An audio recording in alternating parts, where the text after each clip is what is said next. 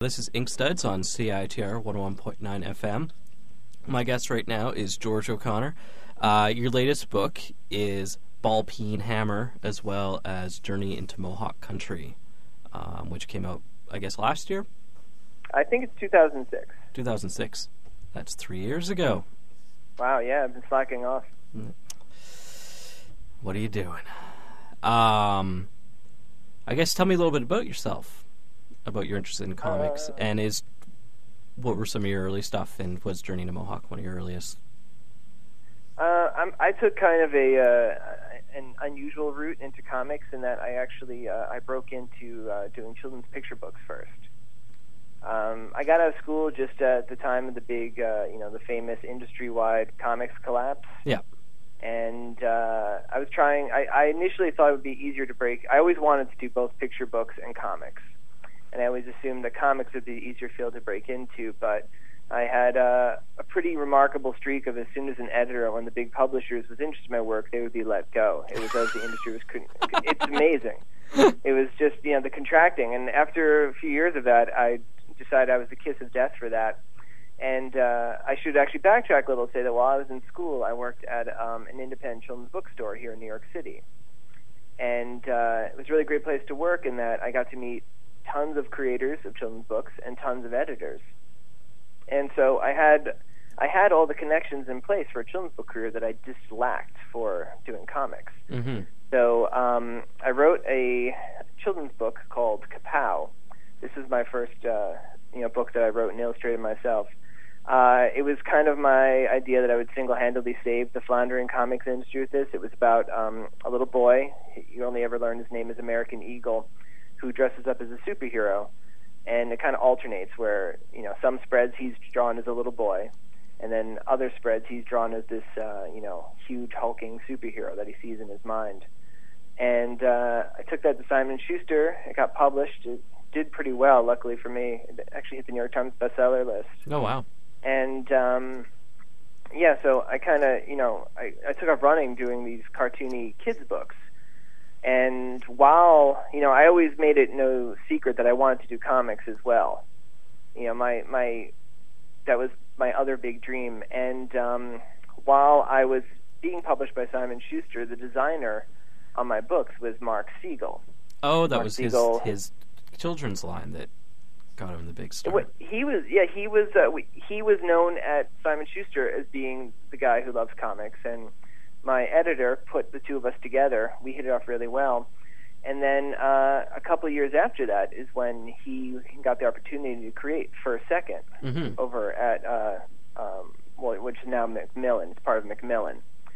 And so, a couple of years later, he gets the job, and he extends an invitation to me, like knowing that I've always wanted to do comics, and that's when I pitched Mohawk Country. He had actually suggested, he's like, I'm open for anything, but if you have anything nonfiction.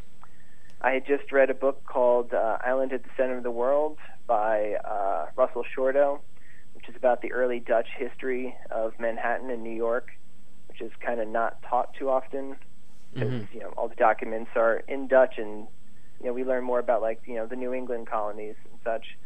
And it describes this 22-year-old barber/surgeon named Harman Mindert. Wait, let me repeat that. Harman Mindert van den Bogart, who kind of goes on this trade expedition with he travels about 100 miles into the interior of the New World, meets with some Mohawk and Oneida Indians, and works out a trade deal that ensures that there is now a New York City.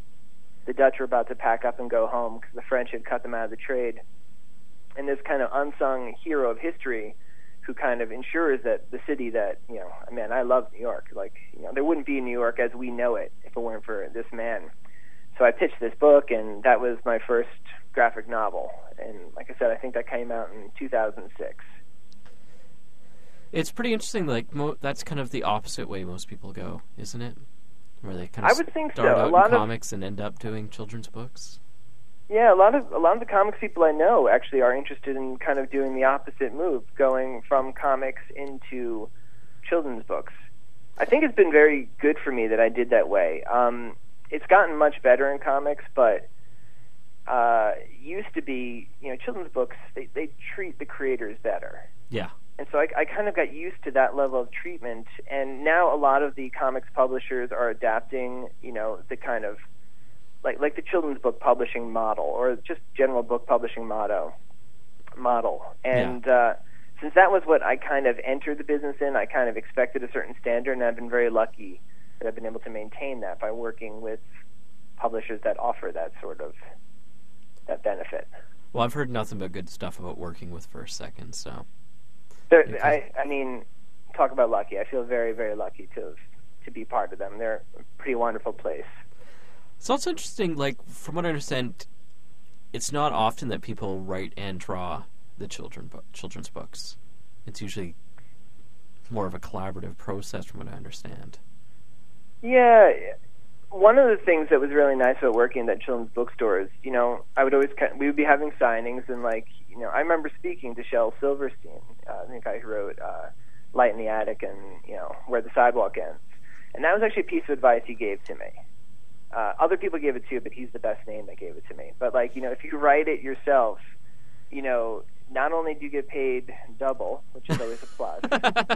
he was very, he was very, cut to the chase, but he was a very funny man that way.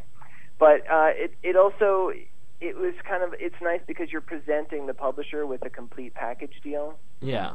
I've been warned against about if you were just trying to break in, teaming up with, like myself as an illustrator, teaming up with a writer who is also trying to break in, it's kind of doubling the chance for the publisher to say no. Mm-hmm. And realistically, the publisher is looking for a chance to say no. They have, they call it the slush pile. They get piles and piles of unsolicited manuscripts. Like every single day, they'll get tons of these new manuscripts. They look for things to turn down. And if you could have a wonderful story, and if the art wasn't up to par, boom, they'll just turn the whole thing down, and vice versa. Because they don't have enough hours in the day to go through everything.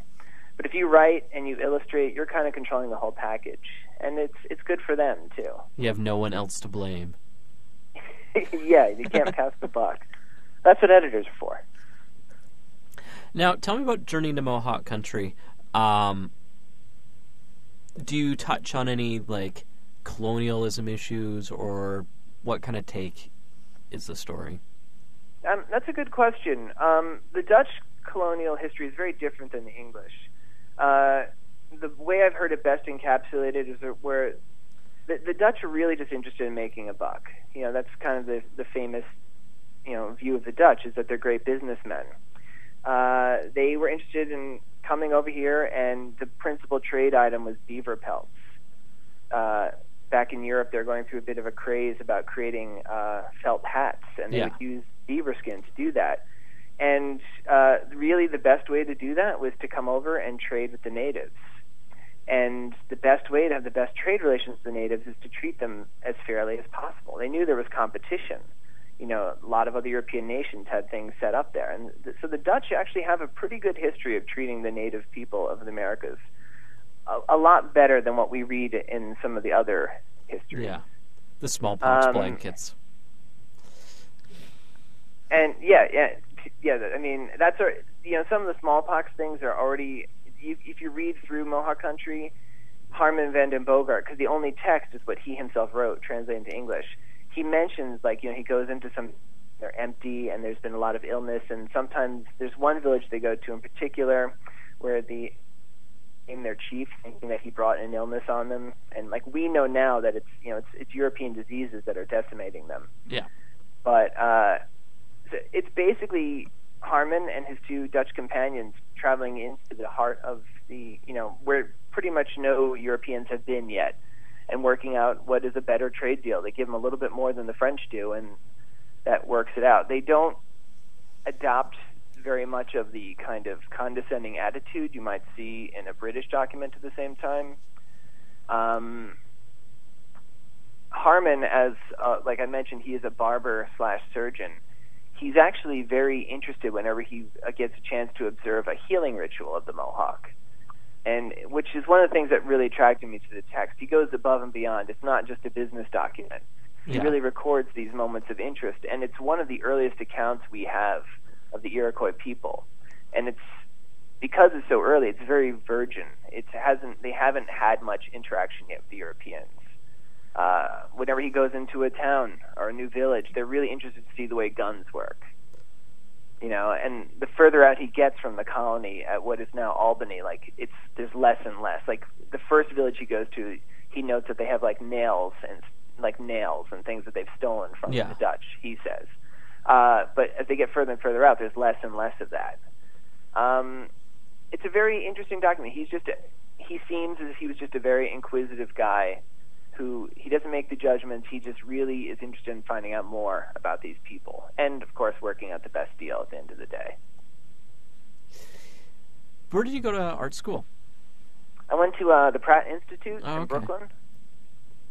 Took a course in just general illustration. They don't really have a cartooning program yet, but it was a great place to go. Especially they have they call it the foundation year, where they kind of really, everybody comes in knowing how to draw to some degree. They really break you down and build you back up, and I really recommend them for that. Was it so it's good for you developing your own kind of personal, unique style? Yeah, I unlearned a lot of the bad things I had taught myself. Learned a lot about drawing from observation. Learned a lot about just, especially on a book like, say, Mohawk Country, where I would actually be having to do a lot of research. Like that was one of the things that was really, when you're going to draw something, read about it, look into it, see how much you can find out before you start drawing. Mm-hmm. Before you create your own presuppositions, I guess. Yeah, exactly. Now, Ball Peen, it seems, in the complete opposite, or Ball Peen Hammer, I should say, in the opposite direction of children's books. Probably as far away as you could get. Tell me about how that book worked out. I mean, I guess, is this your first time collaborating with a writer? If you don't count Harmon, who I can't really say that was much of a collaboration, as he's been dead for over 300 years. But, yeah, well, all right, just to speak briefly about Mohawk Country, it's in a lot of circles, I think it's interpreted as being a children's book. And I think a lot of that comes out because I broke into the industry through children's books, but I really meant for it to be an all-ages book, in the true sense of the word. Anybody at any age could read that book. But I was actually out of the country when the book had come out. When I came back, I put seeing children's sections, and that was a little disheartening. Yeah, disheartening is a good word for it. I was like, wow, that's not exactly what I intended. I wanted to be in children's sections, so I want adults to see it too. And I was speaking with Mark Siegel about that, and I wanted to do something that would put me into a little bit more of an adult light. I remember him kind of looking at me funny, reaching into his desk and pulling out the script for Ball Peen Hammer, and saying, take a look at this. It might be what you're looking for. And I took it home and I read it a couple times. I loved it, and it's, for those who haven't read it yet, it's really dark. Very dark. And it was so dark, I was like, wow. And I made my girlfriend read it too, and she's a bit more squeamish than me, and she's like, it made me nauseous, but I love it, and you should totally do it. And that was the idea, to kind of, bust me a little bit out of the kids' book realm. So hopefully, future work, like the Olympians, adults will read that too, because they won't think of me just as the kids. Hopefully I haven't gone too far. It's like burning bridges. Yeah, no, all the kids are just traumatized. I really hope that no kids pick this up by accident, but, the cover alone should scare them away, and then we have the Not for Gentle Readers on the back cover. We've warned them. No, and I love the design where it's all black. That's a really nice aspect, the black pages on the outside. It just went into its second printing, and apparently we've amped that up a little bit more, where it's going to be even blacker. And then some of the first few pages, like the title page, which is printed right now as black type on white paper, we've reversed that. So I'm really anxious to see that, the super, super duper black version of Ball Peen Hammer. Now, do you have much interest in post-apocalyptic stuff before doing this book? I'm a little, like many people my age, I'm pretty obsessed with zombies in a kind of weird way. This story isn't zombies, but there is something about the post-apocalypse that I feel like in order to do a good post-apocalyptic book, you have to have something new to say on it, and it's getting harder and harder as more and more books are added to the post-apocalypse genre all the time. But it is something I like. I have to be in the mood for it. I'd say 2 or 3 times a year I probably go through a post-apocalyptic glut where I, read a couple books in a row or watch a few movies and get it out of my system. I really appreciate that it's not zombies, though. Yeah, zombies would have really ruined it, right? Yeah, it's very human, which I really enjoyed about it. That was what drew me to it too. Adam is such a wonderful writer, and it's so much about the thing that really got me, like just the cadence of his writing, just the rhythms, the way the people spoke. As I was reading the script, I'm like, I really want to have the chance to act this out with my pencil. Like, I really want to be the guy who makes these characters. I want to see what they look like as they say these things. And yeah, it is a very human story, despite the fact that it's in this society that's just a complete failed society. Yeah.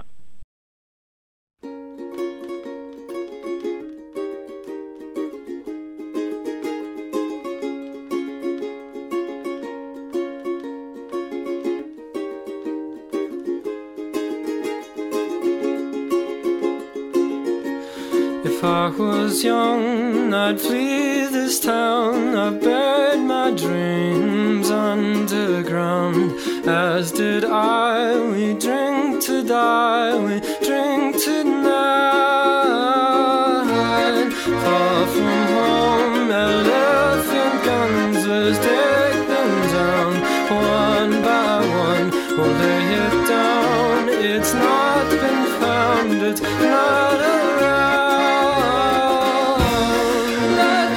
Seasons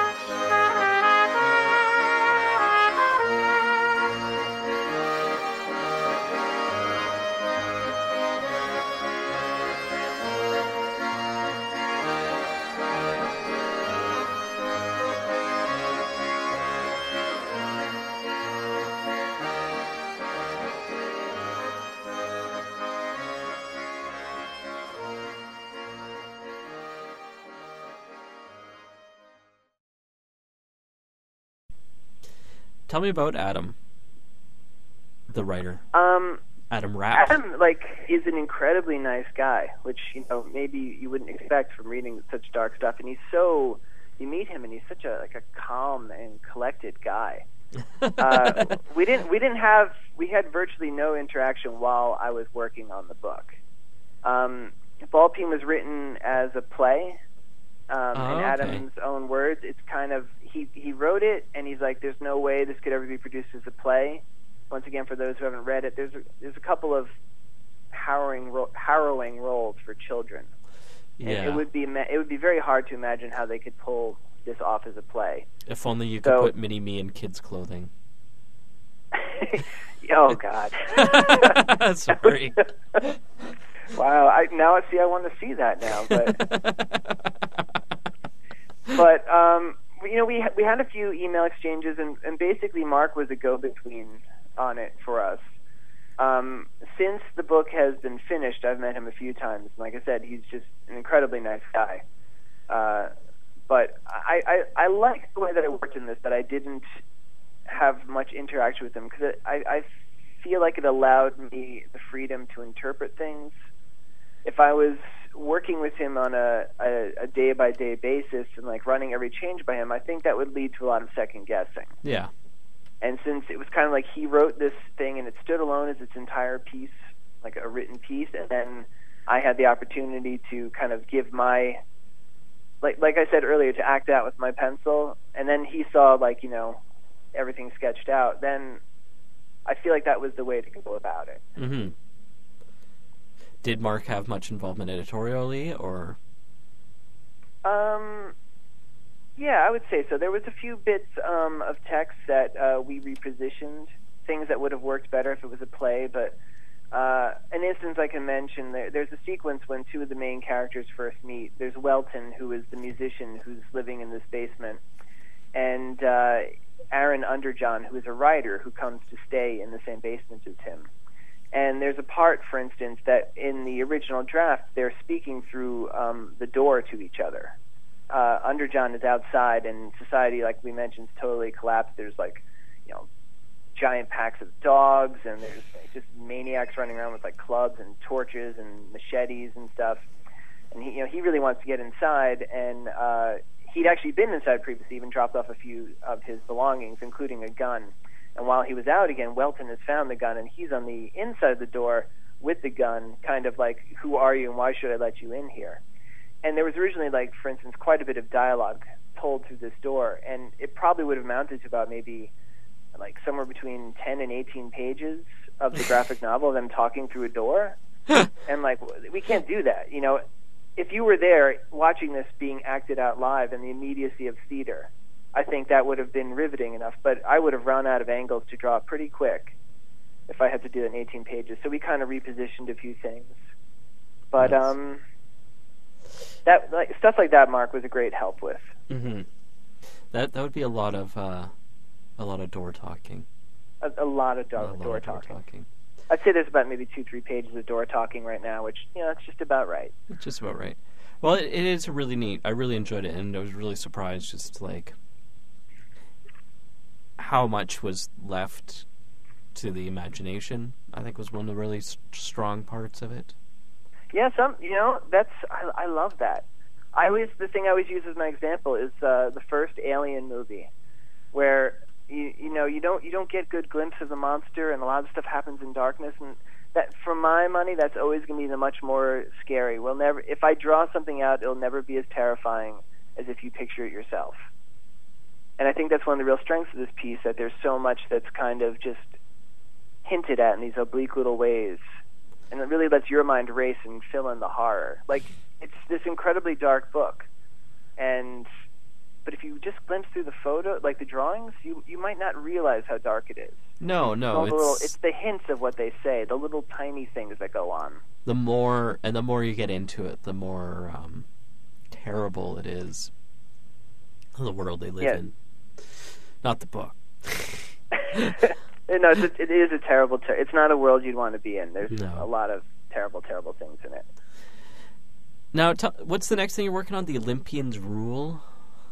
Olympians Rule is the website promoting the series, which is just going to be called Olympians. It's kind of my dream project. My big inspiration ever since I was a little kid was I was always really into the Greek myths.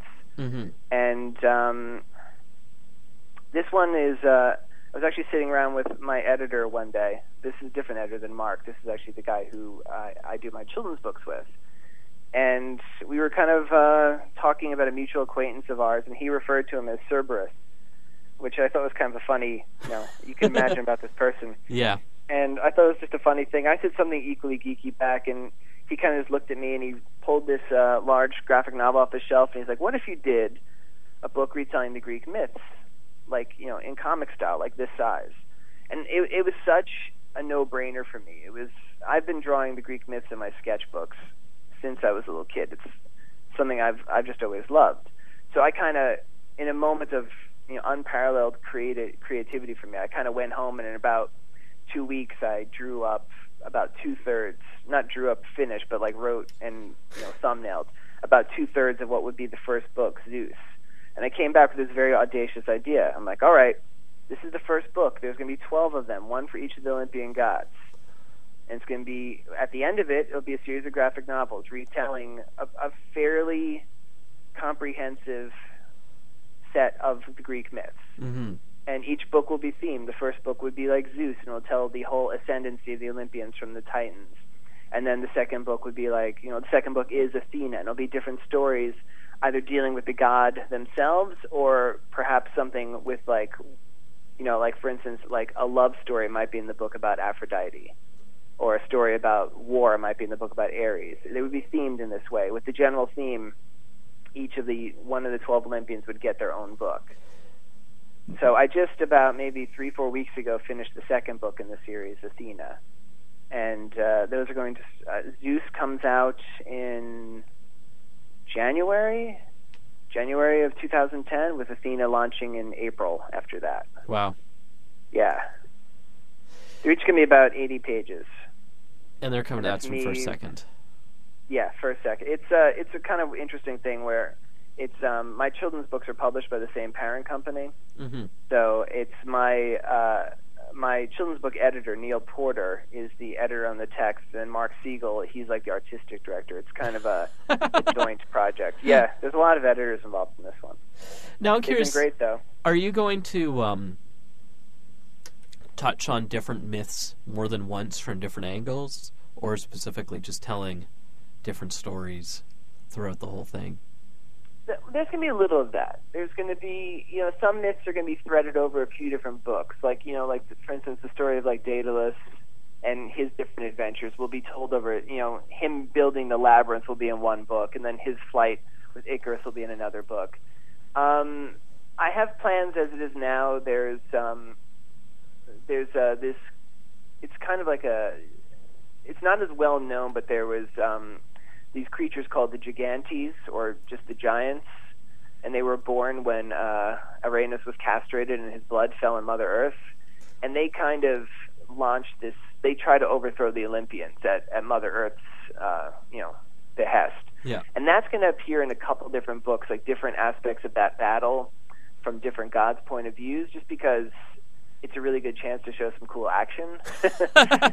Not so much as, it's a huge story. It was very popular in antiquity to illustrate sequences of this. It was, you would find a lot in reliefs on temples, or you'd find it on vases or sculptures.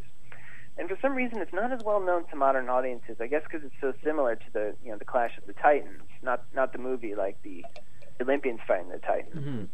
But like that, for instance, will appear in several different books. The War of the Gigantes. What are you using for your sources?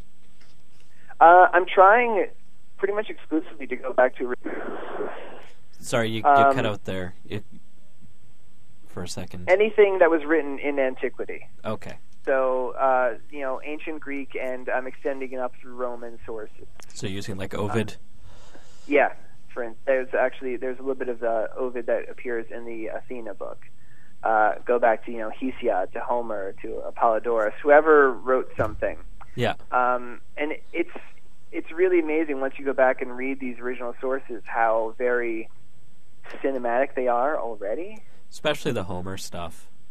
Yeah, I mean, there's some sequences in the Odyssey in particular that it's really astounding when you read that and you realize I'm reading words. I mean, obviously it's a translation, Yeah. but I'm reading words that were threaded together like 3,000 years ago or more, and it's just amazing. So I'm really, you know, I've read, of course, many retellings over the years, but I'm making a point of trying not to look at anything again. You know, that's in my mind. I know that, you know, I've seen the movies, I've read the books, those versions are there, but for creating the actual stories, and it is creating. It's, you know, you're piecing together from a lot of different sources to create one narrative. I'm really going back to ancient sources for that. I find it fascinating. I'm really curious by the project. Like, you're saying, is it going to be the same size as the other first, second books, or are you going to do it bigger? Because that you're talking They're about. a bit larger. They're about the size of like a standard American comic, but maybe about an inch wider. Oh, okay.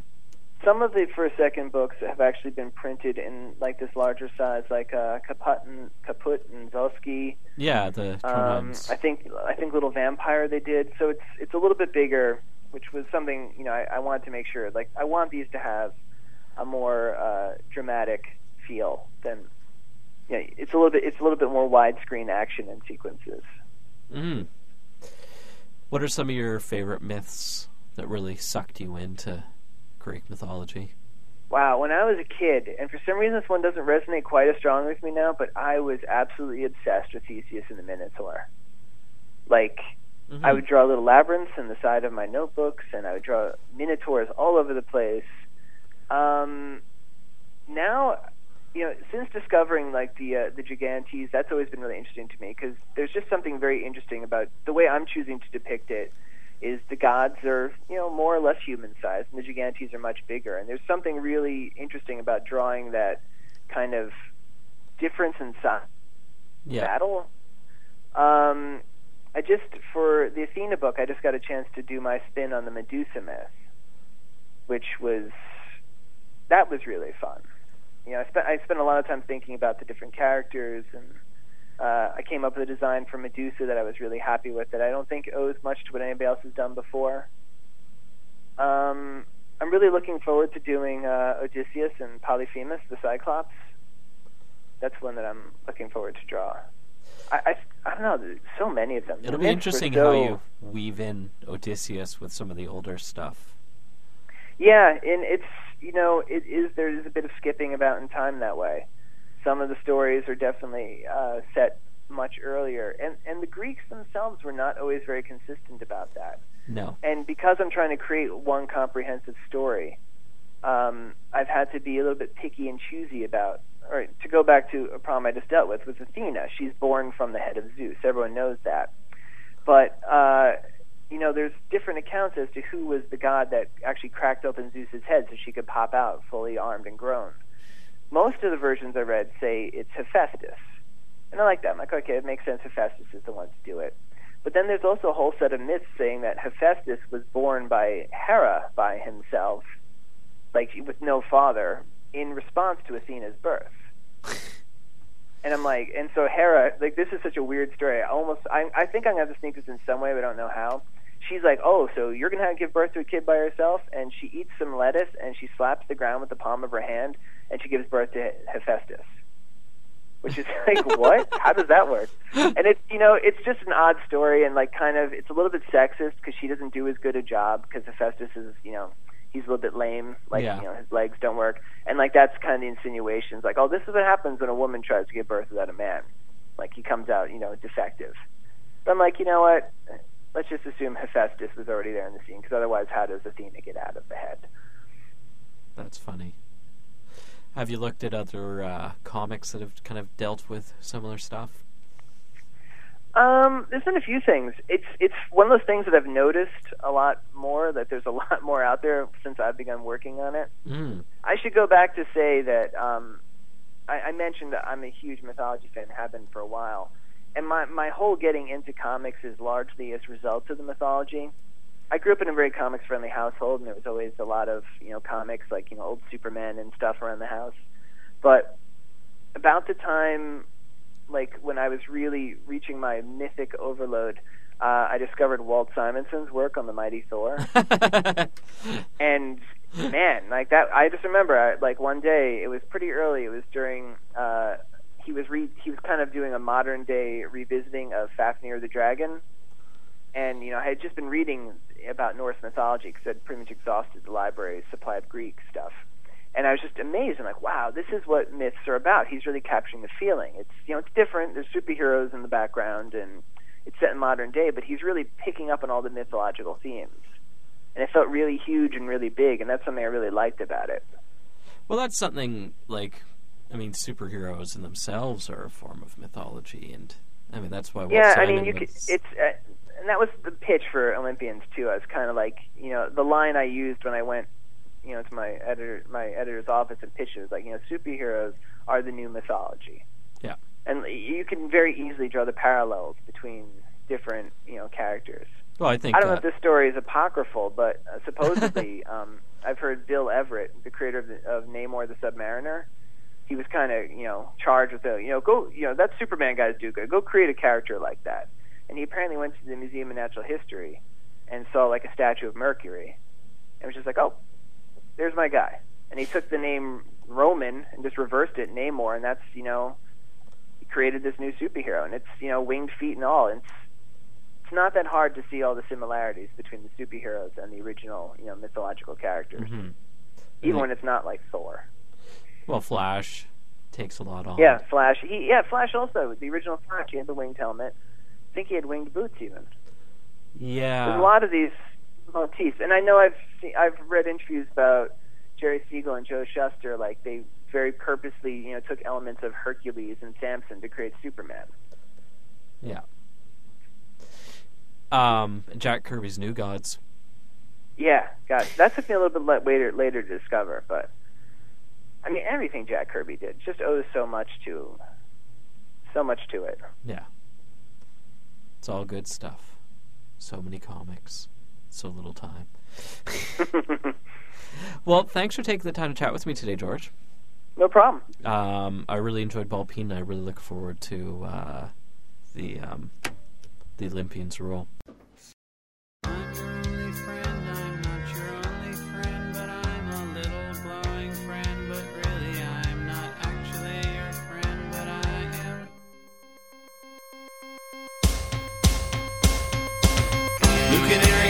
By the light switch, who watches over you? Make a little birdhouse in your soul, not to put too fine a point on it. Say I'm the only bee in your bonnet.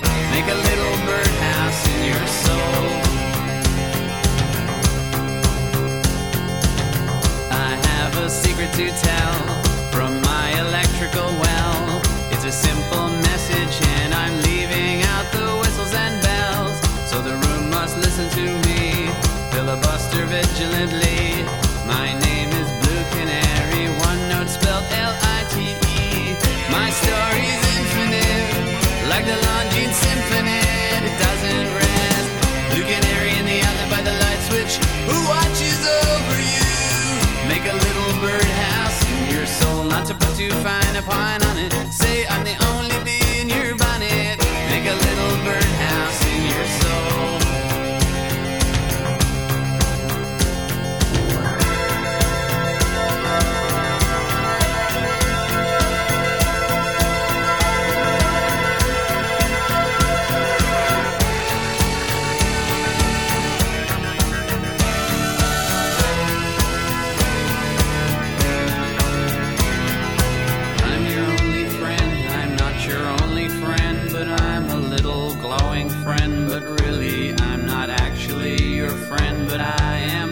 A picture opposite me of my primitive ancestry, which stood on rocky shores and kept the beaches shipwreck free. Though I respect that a lot, I'd be fired if that were my job. After killing Jason Hoff and countless screaming Argonauts, blue bird of friendliness, like guardian angels, it's always near. Blue Canary in the outlet by the light switch, who watches over you? Make a little birdhouse in your soul, not to put too fine a point on it. Say I'm the only bee in your bonnet. Make a little bird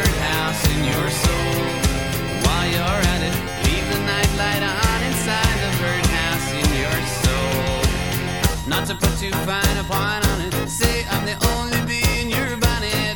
Make a little birdhouse in your soul.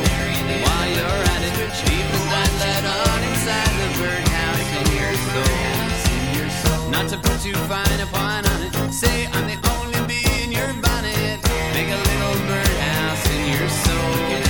While you're at it, leave the nightlight on inside the birdhouse in your soul. Not to put too fine a point on it. Say I'm the only bee in your